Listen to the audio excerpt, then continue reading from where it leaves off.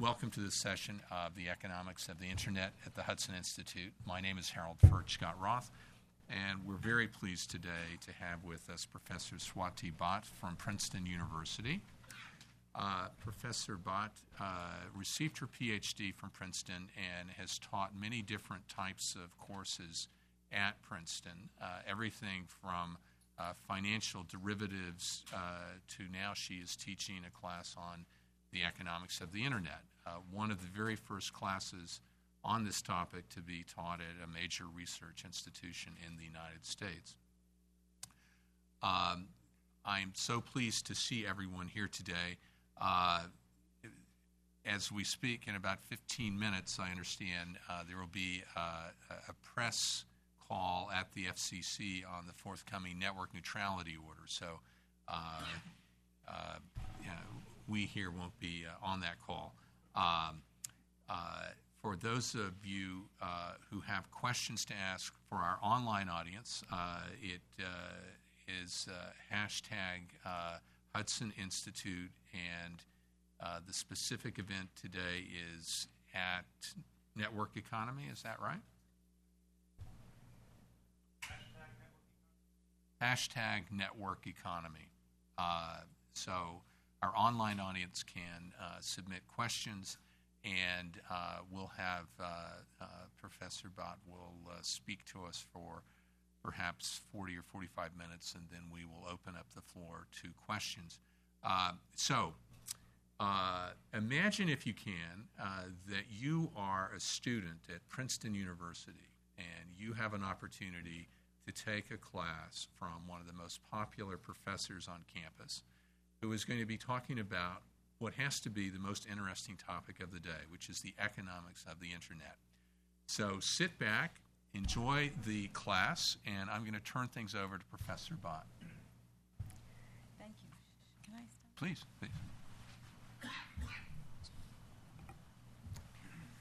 Thank you very much, Harold, for inviting me. Thank you to the Hudson Institute. I'm delighted to be here.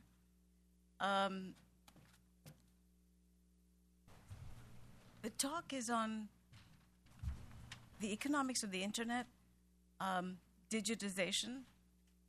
What does it mean for the economy? Competition or cooperation? So let's start with cooperation.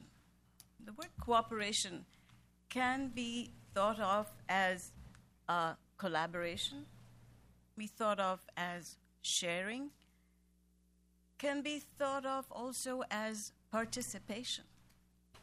So, for example, in my class, the economics of the Internet at Princeton, it's a very participation-based class. My students interact, ask me questions, give comments, and that participation really is what makes the whole more than the sum of the parts.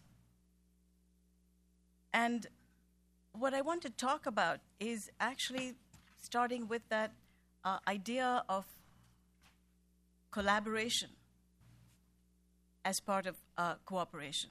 So, for example, in the technology world, collaboration is the heart of creativity. We've seen collaboration that's led to, since 1949, the transistor, the microchip, the microprocessor, the computer. In education, we've seen collaboration as the heart of what we do at the teaching level, which is face-to-face interaction, minds rubbing against minds, as Bill Bowen puts it in his new book. That kind of collaboration, that kind of participation, that kind of sharing is really important. In sociology, we've got social media, where sharing is very much a part of what it's all about, that collaboration. So that's technology, sociology.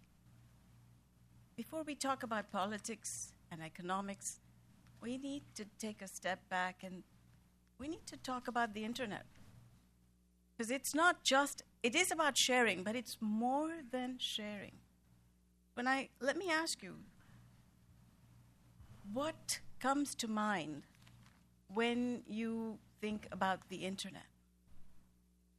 What is the Internet? And let's talk about the Internet as very broadly defined to mean the entire system of hardware, software, devices, the pipelines, and I'm going to come back to the notion of pipelines, the entire ecosystem. What comes to mind when you think of the internet? One word. And I asked my class this, and they really don't like it because they know that I'm looking for one word, a particular word, and they don't like to be graded on that one particular word. But it's actually very important. Communication, it's connectivity. Exactly. Connectivity. What the internet has done is connected all of us. So think of our landscape with all of us individuals as occupying circles. So think of this map, global map.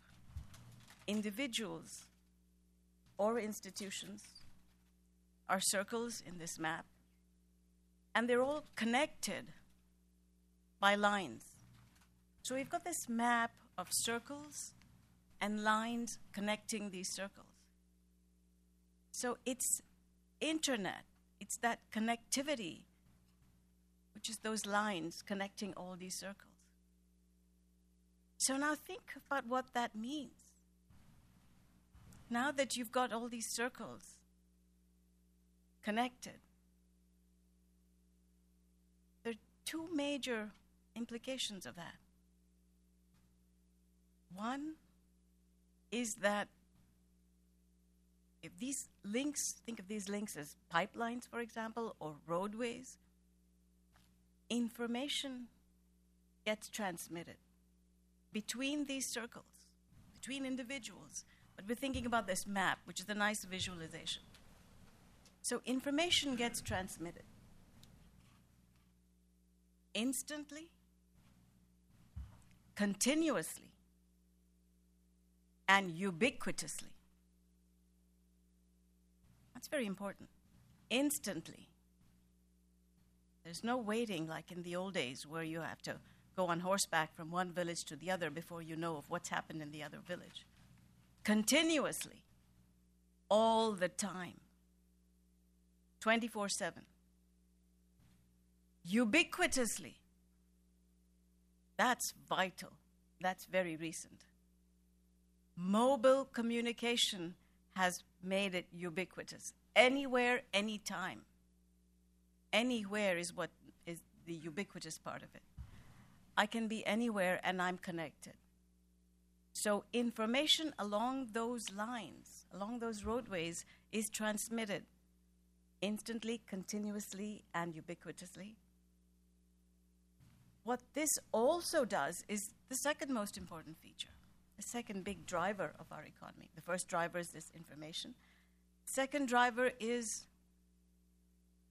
we can now tap at an incremental level, at a granular level, into data, information, quantitative information about these circles, these individuals, these institutions.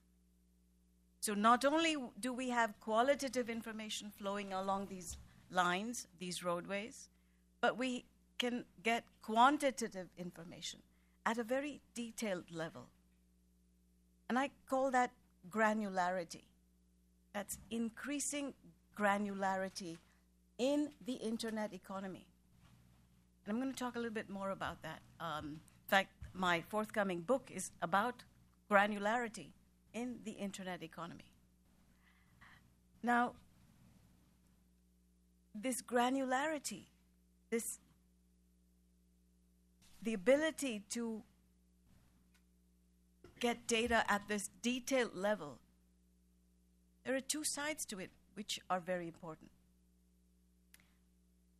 But let's take a step back. Let's go back, really go far back, 4,000, 5,000 years ago. We had trade and commerce. We had markets. We had money. Back in pre-biblical times, we had money, we had markets. What we did also have is barter. Person A would bring wheat in exchange for wood from person B. So there was barter from A to B, vice versa.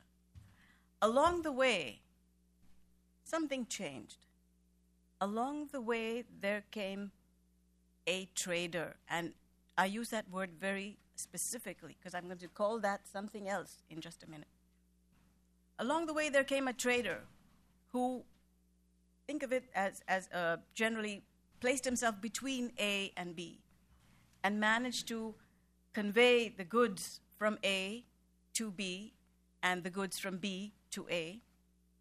When there was money that evolved along the way, he would then exchange the goods for money between A and B.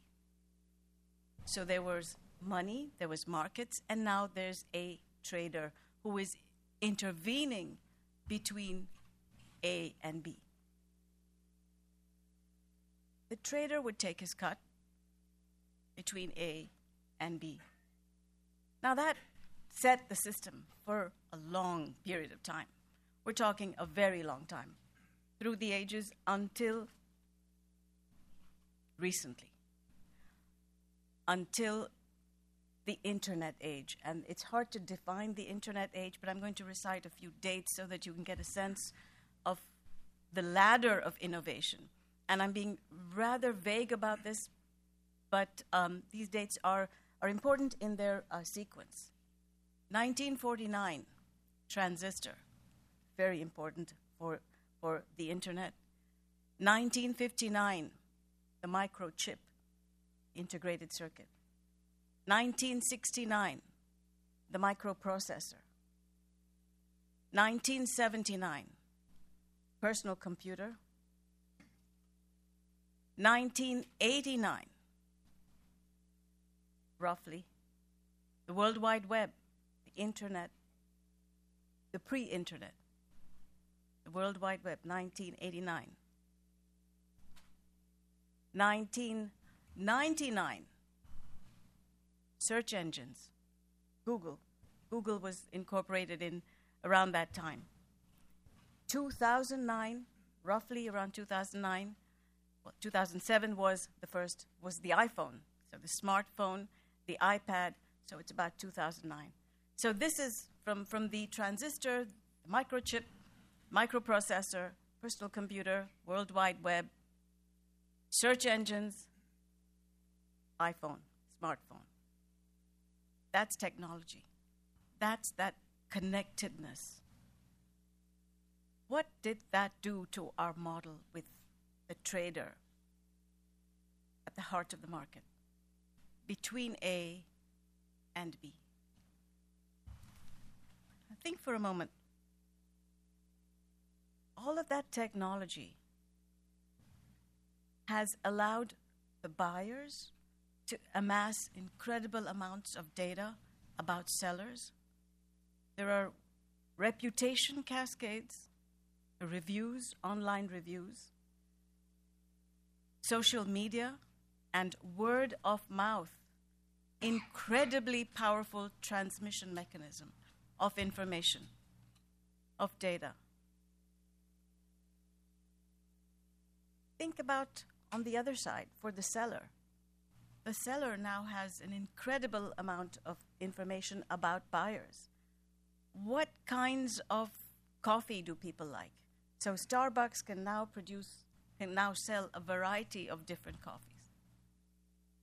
And in fact, that data now is public information. So in my town, there isn't a Starbucks. The information about the kinds of coffee that people like is publicly available, is freely available. So a small company in Princeton, Small World Coffee, has taken over. Small World Coffee is where everybody meets and greets each other in town. There is no Starbucks.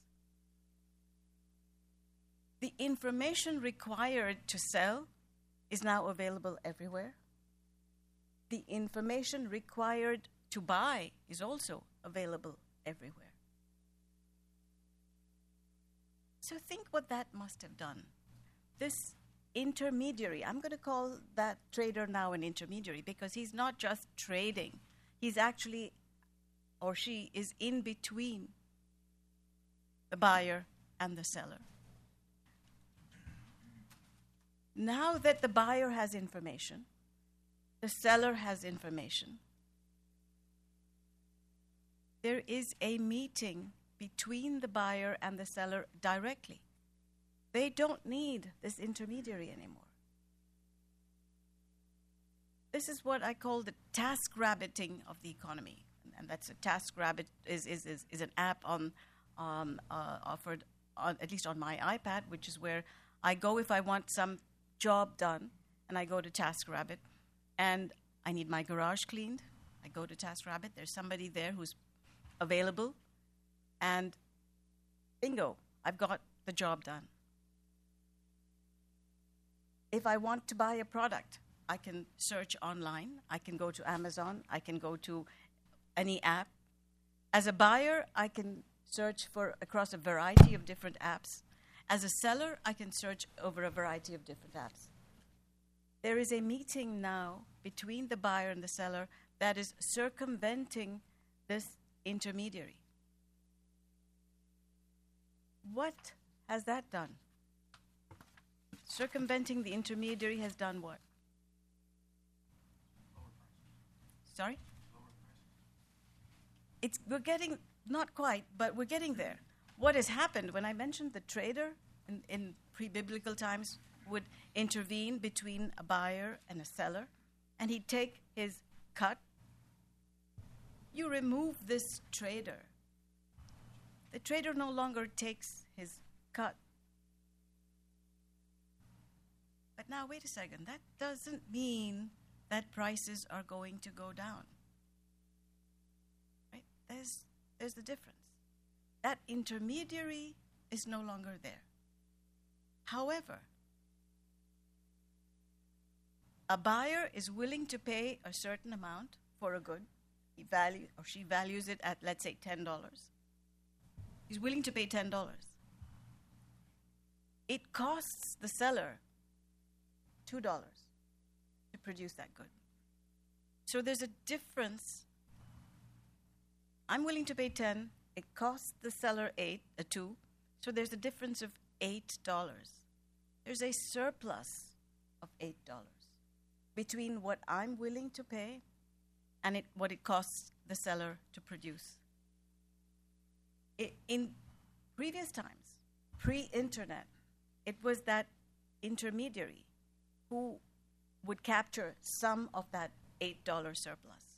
Because he would buy from the seller and pay him maybe a little bit more than $2, and then sell to me at just a little bit under 10, leaving me maybe $9.99, leaving me 1 cent. So I'd feel like I'm getting a little bit more than I would have paid. He's capturing the bulk of the surplus. With the intermediary gone, that difference of $8 is now left on the table to be bargained over between the buyer and the seller. It won't disappear. It doesn't disappear. But what it does is it empowers individuals. It empowers these individuals who we are now working at who are now at a granular level. So it's this Airbnb renter and me, who's visiting a town and is renting this place from the owner of this apartment over Airbnb. How much of that surplus we split between us is then going to be decided between the owner of that apartment or house and me, roughly speaking. How that surplus is actually going to be decided is not governed by any rules. It is going to be determined at present on a sort of rough case-by-case basis. But I would like to put forth the idea that we are coming back to a collaboration there. I think what we've got when we're talking about division of the surplus is a form of we're going to form groups We're going to collaborate across groups and come to some agreement as to how we want to divide up this surplus. There won't be any cut for the intermediary. Think of these as cooperative groups. Cooperative groups who realize that there is a surplus that has to be shared between the buyer and the seller. So that's where we're headed. When I talk about this intermediaries disappearing and this surplus being left on the table, what I want to talk about first is to give some meaning to two terms that have been thrown around a lot, and then move on to an example that I think is very much on our minds. Let me first elaborate upon two terms that have been used a lot. The on-demand economy and the sharing economy. Where is this coming from and what does it mean? Within the framework of my model, what I'm talking about, this buyer and seller now meeting, the intermediary being eliminated, that surplus that's sitting on the table, the $10 minus the $2, those $8 of surplus, is being shared between the buyer and the seller. That is at the heart of the sharing economy, the sharing of this surplus. Can be decided by collaborative groups, cooperative groups. It can be decided by some kind of a general cooperation agreement. That's the sharing economy. The on-demand economy, again, goes back to my model. When I talked about circles and links, circles being individuals, links, lines connecting these circles, information flowing instantly, continuously, and ubiquitously. Buyers having full information about the sellers. There is instant gratification possible. There is the possibility of being satisfied right away with whatever it is that you would like to purchase. That is the on-demand economy. The on-demand economy means that you can access the seller of a particular good if you're a buyer, and I can access the buyer of a particular good if I'm a seller. So that's the on-demand economy. Now, let me move to one example that's smaller and then another larger one, which is very much on our minds. The smaller one, one of my colleagues has just done a study on Uber across the country, considering data from 2010 through 2012, and his results are rather interesting. Most Uber drivers tend to be young, between 30 and 39. The details are in his paper, but I'm just giving you the big picture. Most Uber drivers, driver partners as they're called, tend to be young, between 30 and 39. They tend to be well educated. Most have gone to college. They tend to be married. They tend to have children. Less than 8% of the population that he surveyed were unemployed. So those who are my takeaway here would be that those who are participating in this sharing economy, on-demand economy, are not those who are unemployed or can't be employed. They are rather these sellers who are meeting up with buyers because of this instant, continuous, and ubiquitous data that is allowing the matching of buyers and sellers. I don't need to wait for somebody to hold my hand and take me to the buyer's side or the seller's side. I can do it by myself. So now's the big question. There is actually a very big issue that is going on right now in Washington. The buyers are all of us. We're the users of content. broadcast content more generally. And the sellers are those who provide that content. So you've got the traditional broadcasters, and then you've got Netflix and HBO. The sellers, then the buyers. And there is an intermediary in this picture. The intermediary is, I'm going to draw a big circle around traditional broadcasters, the ABC and the NBC and the Fox. Cable at the center, and broadband at the center. So you've got content providers, users, and the intermediaries, cable and broadband. Let's put broadband on the side. Just let's look at cable. Cable is taking content from those who make it, the traditional broadcasters, HBO, Netflix, and then selling it along this pipeline, this link, or this line, from this circle, the intermediary, to this other circle, that's us, the users. That pipeline is costly. It costs a lot of money to maintain that pipeline. That intermediary's job, the raison d'etre, the reason for their existence, is to maintain that pipeline. And it costs money. So one way they can do it is by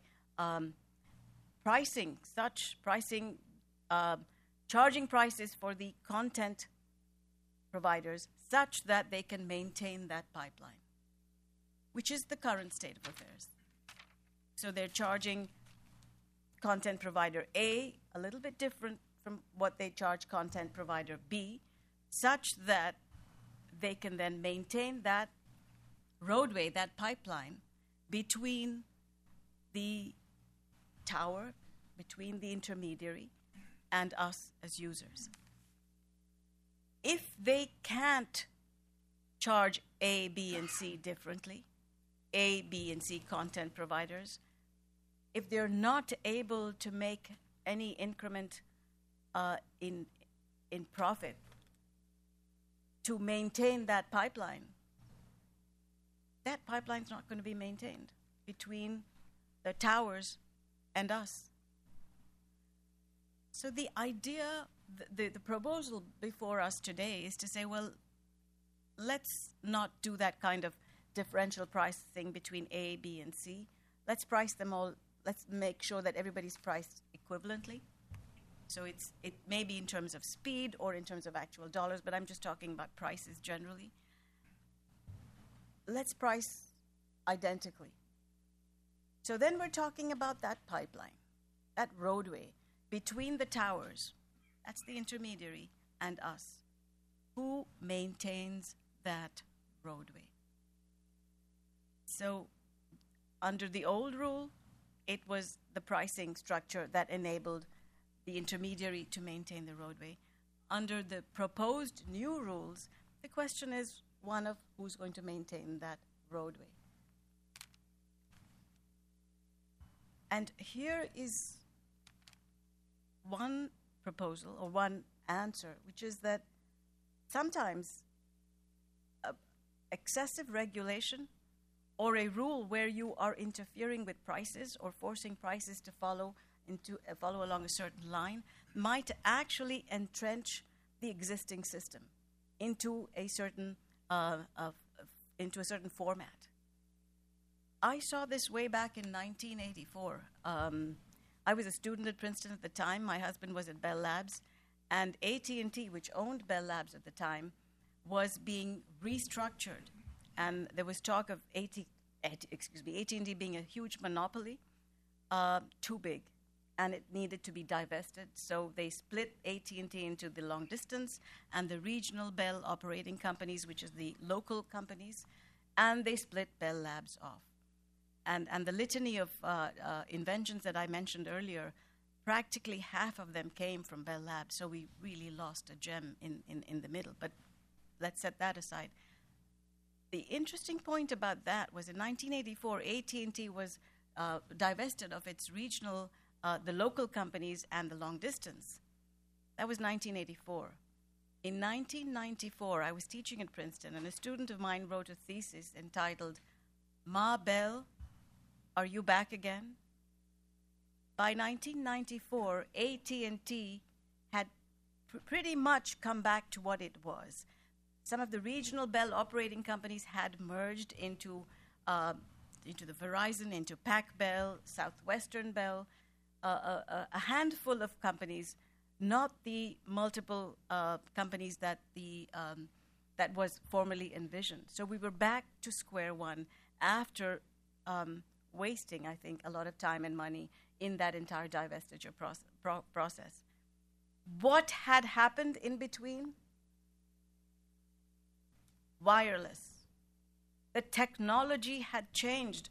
All of a sudden, having access to copper, to those to pipelines, to those long distance and local pipelines, didn't matter anymore. Because all of a sudden, you had these little operators coming up with wireless communication, which rendered whatever AT&T and the regional Bell operating companies had absolutely obsolete. The technology made the regulation or deregulation obsolete. It wasn't necessary. And AT&T went back roughly to what it was. Where we are today is exactly roughly where we were 1984. It's AT&T and Verizon. And now maybe Dish, which is bid for a lot of spectrum just about yesterday. Let's fast forward now 30 years. We are seeing somewhat of the same kind of issue, same kind of regulation. And my question is that technology might render this entire net neutrality debate obsolete. It may not matter whether you price the content of A, B, and C differently, because the maintenance of that pipeline from the cell towers to us might undergo a huge technological change, or it might end up being payer-funded. There might be a whole new revenue model that might come about. And therefore, changing the model itself, the payment mechanism, might actually not be necessary. I say might because we don't have exact answers, but I think the example of AT&T is well taken here. That we don't want to wait 10 years to find out, well, gee, would have been better if we'd left the whole system alone. So that's where I'm going to end. Open to questions. Yes. My name is Hart Schwartz. For the point about the intermediaries being obsolete, I have a couple comments. One is, isn't the hardware and the software the new intermediary? We still pay for them. It's just not a person. And the second comment is, what about trust and the role of face-to-face conversation to renew trust on a regular basis? How do you know you're getting what you think you're getting? There's both very good questions. To the first one, intermediary is not so much a hardware, software issue, but rather somebody who will intervene between the ultimate seller and the ultimate buyer, very broadly defined. And so if you think about cable as being an intermediary, they own that cell tower, and they're also providing, let's say, internet services. They're the intermediary between the content, HBO, Netflix, the traditional broadcasters, and the users, which is us. And so that's the intermediary. In answer to your question about trust and reputation, that is at the foundation of the internet broadly defined, absolutely. To go back to the days of barter, the reason that in those days you had command economies where the king sort of said, this is what you're going to do and this is what you're going to price it at, is because there were no rules, there was no regulation, there were no laws, and therefore there was no trust. Well, that's been replaced. We do have laws, but underlying the entire framework is, and particularly with respect to the internet, is a bedrock of trust and reputation. And I mentioned reputation cascades when I talked about the sellers being incredibly diverse, being granular, but one bad review can completely kill you. And so that's reputation has a bite, but it is more than that. It's more than that in the sense that in the long run, there will be retribution, there will be a bite, the legal system will take over. In the short run, there will be losers. And that is something that is very much part of this internet world. Yes.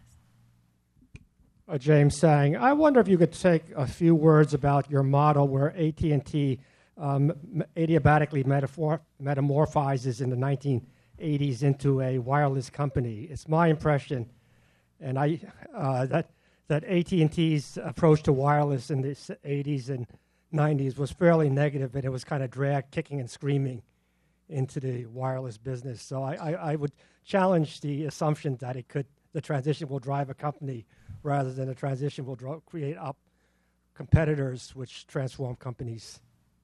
You're absolutely right. I mean, it's a counterfactual, and so it's hard to say if the consent decree had not been enacted, that AT&T had not been split up, would we have had wireless at all? I've read that AT&T actually tried to suppress the sale of fax machines because they thought that would replace telephones. So your point is absolutely well taken.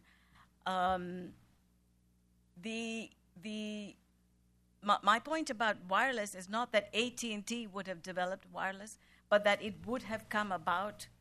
The technology was already available, and that breaking up AT&T may not have been the only route to demonopolizing, if it was, demonopolizing that market, because there was an alternative technology that was waiting to burst onto the scene.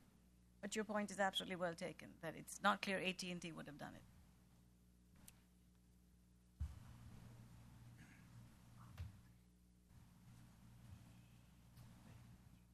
I really appreciate the summation of the evolution of technology over my lifetime. But one thing I wanted to mention, and you're very, I'm sure, are aware of science fiction, popular science fiction in the 60s, i.e. Star Trek, and the phasers and the communication devices, which clearly alluded to what was coming down the pike, being able to speak into these small devices, which is essentially what we see now. But I wanted to ask you, with all that information you have, I assume that it's easy for you to predict where things are going, and I'm just as excited to find out what should I be investing in right now. Not in the intermediaries, if they are disappearing. I end my course with the following line. I say, the consumer is king. And I mean that in a very specific way. I mean that these links between these different circles has provided such an incredible information pathway that there is no way that any one individual can have power over the distribution of that surplus between a buyer and a seller, however defined. And so when it comes to actually investing, I would invest in individuals. Individuals seem to have an incredible amount of power now. It's going to take a lot of creativity to figure out what that means in terms of actual hard cash. But I sort of feel like I'm stating the economic version of what Tom Friedman wrote many years ago. The world is flat. The economy is kind of flat because the consumer is now king. Individuals have a lot of power.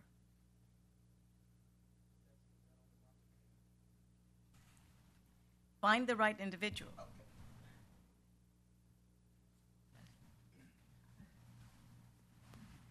Hi, I'm Raj, a DC resident and an IT professional. Thank you.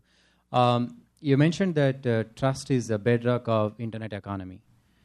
Well, we users also provide content, giving content away, our personal data, for example. Some people are not comfortable because there is this degree of distrust. Some people closed their Facebook accounts, for example. They are not posting so many pictures. They are pulling back because of this distrust. So I would like to know your thoughts on regulations regarding data privacy. Thank you. That's a good question, and I think it's a double-edged sword. When I talked about these links between circles and information passing between them, it's incredibly valuable to both sides. So there is a value to that information. For example, you mentioned that anytime you go to a site, you kind of get something for free, but it's not that free is very relative. It's free because you're not paying in terms of dollars, but you are paying in terms of your time, your attention, and your information. You're giving your information, and that's valuable. It's valuable to you because of privacy issues, but it's very valuable to the other part. That is exactly where the seller is getting their data from.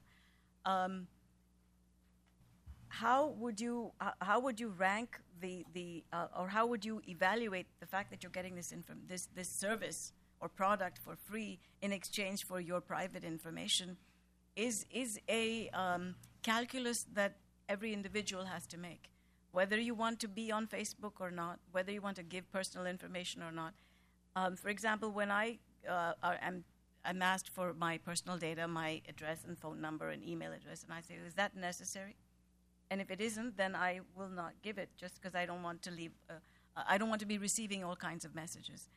But then I am incurring the cost of not being on the list of these individuals who might supply me with valuable information. And it's a calculation that I have to make. However, when it comes to national security, we're talking about a whole other set of issues.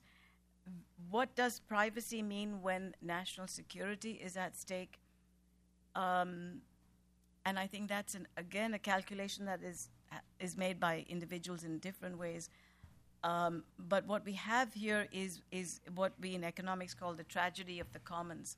And the story here is, it goes back to an agricultural society. If everybody's got their cows and everybody takes the cows to the common pasture to graze, then pretty soon there's going to be nothing left because everybody's taking their cows to graze on this common land.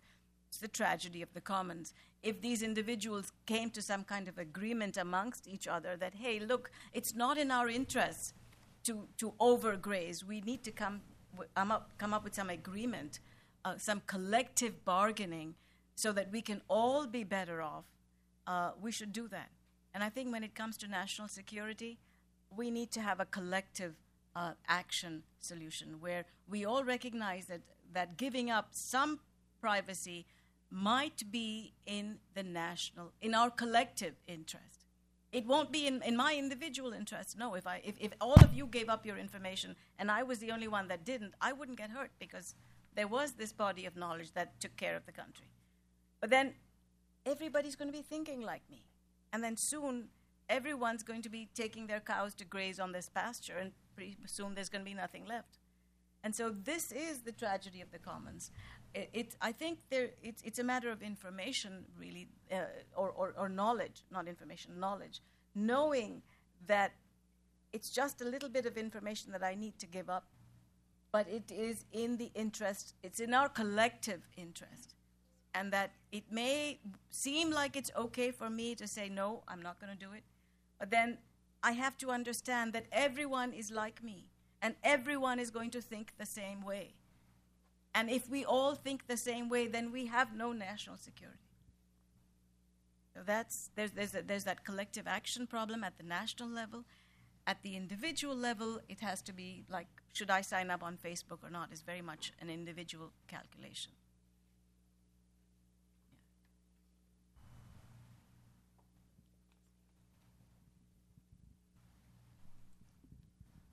Thank you for the talk. It's been very interesting. Not to hit back on internet privacy again, but is it really a choice? I mean, in the internet economy, do you really have the option to step out, to not give your data? I mean, I feel like companies definitely take it, and they're not necessarily telling you exactly what they're taking. They might not take your name and your address, but they take where you were before you hit their website, and they help connect sellers with buyers and get rid of that intermediary. But there's not really a choice to not do that. You can't just, in an internet economy, you can't just not be a part of the economy. That's a very good question, and let's go back to this analogy that I had about the roadway that's linking, or the links, the lines between different circles. In my view, these lines, these links, are like roads. That's really public property. That's like a road, a public road. And once you're on the roadway, the fact that you're there is common knowledge. It's public information. And so the internet itself is really a public good in that sense. That whenever you're on that roadway, it is public information that you're on that roadway. To think that you can be on that roadway and not leave a sign at all is, in my opinion, not realistic at all. And whether that means that the roadway should be patrolled as a public roadway is another issue. But the fact of the matter is that we've allowed this roadway to be free and open. When I talked about information being instantly, continuously, and ubiquitously available, it's also freely available, which means that the idea that you can keep your information private it's not doesn't work. Yes, back there. David Leduc with the Software and Information Industry Association. I very much appreciate your comments about intermediaries, and I've been spending a lot of time thinking about that. When I look at intermediaries, I think what I'm seeing, and I wanted to get your feedback on this, is some of the old-fashioned intermediaries, booksellers who had to print books and deliver them, that don't need to print them and deliver them anymore, recording industries that don't need to, print music in a medium and physically distribute it. But in these two industries and others, we seem to still have intermediaries, but they're transitioning. We arguably don't need recording studios anymore to make records, but we probably do need, intermediaries to provide cloud streaming of music, which is the future of music, and we need intermediaries to find books, or we seem to right now. Maybe that will drop away, but I think I'm seeing intermediaries transitioning, and some older intermediaries trying to continue their role when they were maybe serving a different era, and I wondered if you could speak to that. And Uber is an example where we kind of have a new intermediary, or, but it's still an intermediary empowering people. It's a little more direct, but not entirely free. But anyway. That's a good question. I think we're in a transition phase, but let me get back. You talked about books and music. I think we're already seeing a transition. I'm not that familiar with the most popular artists, but I do recall reading that Beyoncé has made a deal to sell her song, one of her albums, directly to Spotify, which is this online streaming app. And if you get the first song for free, but you buy the entire album. And I'm not sure whether it was Beyoncé or another very popular artist, but so she's directly interacting with the users. So there's the seller and the user coming together. When it comes to books, there's this self-publishing that's made possible by Amazon. So I can contact Amazon. I have a book, and they're going to publish. It's not peer-reviewed, but that's another category. But I can publish my own book. So music, books. As a journalist, I don't need to be hired by the New York Times. That may be why the New York Times has got only 1 million digital subscribers, which their revenues went down last year. What has replaced journalism? I can write my own blog. I may only have 100 followers. I may have 2 followers. But as a journalist, I can write, and somebody's going to read. Maybe that'll be more than those who would read if I wrote in the New York Times or the Washington Post. So there's an instance of this disintermediation, or the intermediary being disbanded with. And in countless different industries, we're seeing exactly this process. In financial markets, we're seeing this in a huge way.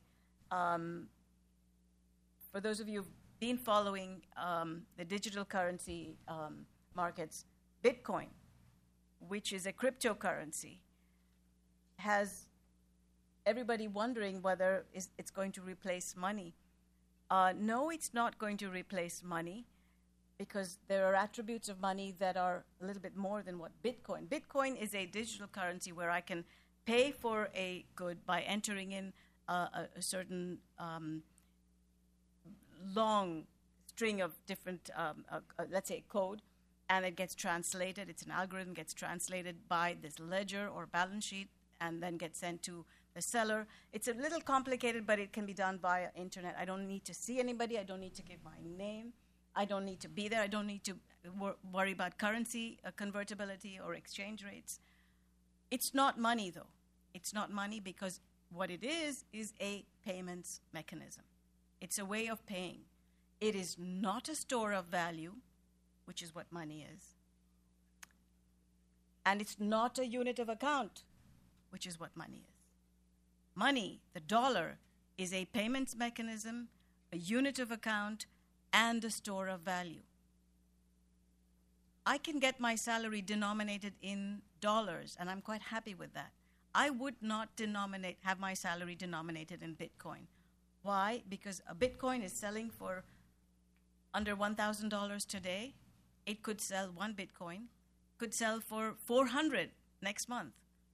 If I were getting my salary in Bitcoins, I couldn't buy that same amount of a basket of goods next month as I could this month. So no, it's not a unit of account, and it's not a store of value, so it is not money, but it is a medium of exchange. So here's where we've got the intermediary, the central bank, is already somewhat being replaced with Bitcoin in the currency area.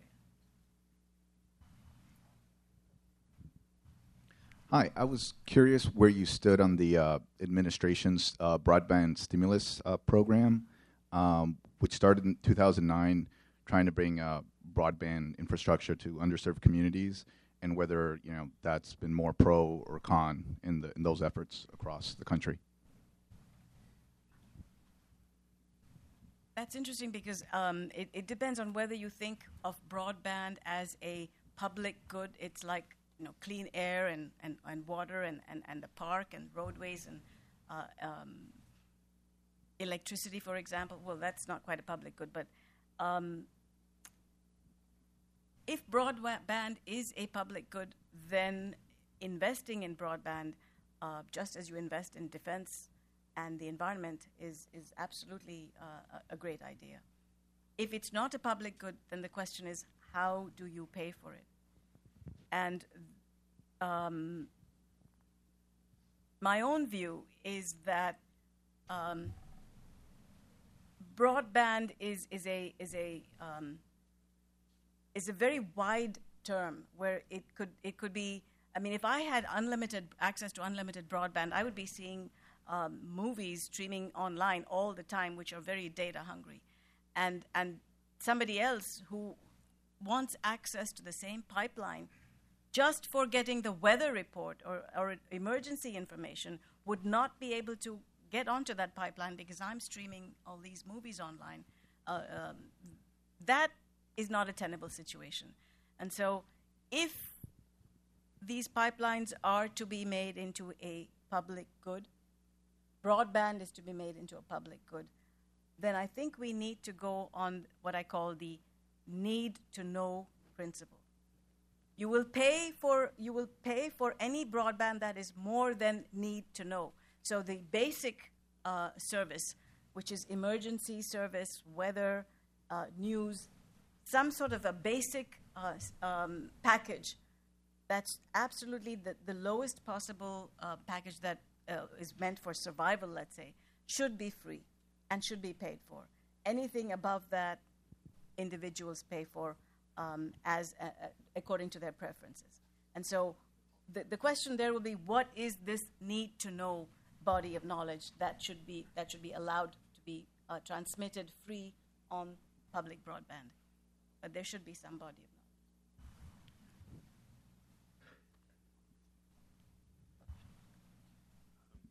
of knowledge. Tom Timberg, consultant. It's a very impressive, very enlightening for me picture of the entire economy. I wonder how you connect it with the trends in income distribution that are reported. Now, first place, one of the questions is, what are those trends?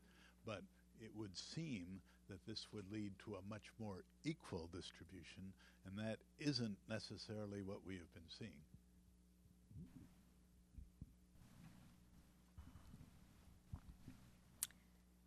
That's a difficult question. Income distribution is one of these. Let's go back to my model of circles and lines. It's one of these circles that is got so many lines, you can't tell what is connected to it from where, and how you would kind of come back to that. When I said the consumer is king, I think what one would like to extrapolate from that the idea that potentially there is a great deal of autonomy at the level of each of these circles. Each of these circles has sufficient power to determine their own destiny. That being said, what I think is the next layer, which is going to determine the outcome, is not just the fact that each of these circles are identical. Let's say they're all of the same size and weight and shape or whatever, but that different circles are connected in different ways to the other circles. So the entire map, for me, might look quite different than it does for somebody else. Because I may be connected to one set of circles, you may be connected to another set of circles, and that connectivity is going to determine the outcome for you, which might be very different than the outcome for me. And that connectivity, when I say the consumer is king, that's those individual circles. But that doesn't mean anything about that connectivity. James Sang again, thanks for letting me ask the second question. Your 1949 transistor is one of the two big things that happened in 1949. 1949 is also Claude Shannon's information theory paper, which introduced signal to noise. And you've talked about lots of signal, but you haven't talked about noise. And in dynamic economies where new products are coming and products have a lifetime of 3 months, there's an awful lot of noise. It's not clear that you can accumulate signal so that you're always in the signal to noise is large limit. How does your model look if, in fact, noise is always large compared to signal? Does that mean that you need an intermediary again? Actually not. I'm sure there are others who will, in economics, there's always somebody else who will disagree with everything that person A says, but I think not. And the reason is, let me give you an example. 1979, the personal computer was on the brink of being developed at Xerox PARC in Palo Alto Research Center. Personal computer, somebody at Xerox had already said, this would be cool if we could create something that a kid can use. With a mouse, the idea of the mouse was already there. And the bigwigs at Xerox decided that was not the way to go, that the copying machine was the way to go. And those guys who actually put that together took it somewhere else and took it to Albuquerque, New Mexico, where the Altair 880 came out. And then Bill Gates took a look at it, and the rest is history. But the point there is that that intermediary, Xerox as the intermediary, actually should not have. There was noise. It was not clear where that personal computer is going to go. but maybe it should have been left to its own devices within the system. Those who were working on that personal computer were already set up in a separate subsection of main Xerox, and yet they were dismissed, and Xerox did not market the product. So here's an example. Well, with that, I think we have the mouse transforming into a dog as being the last question for the day. Please join me in thanking Professor Bhatt for a wonderful presentation. Thank you very much.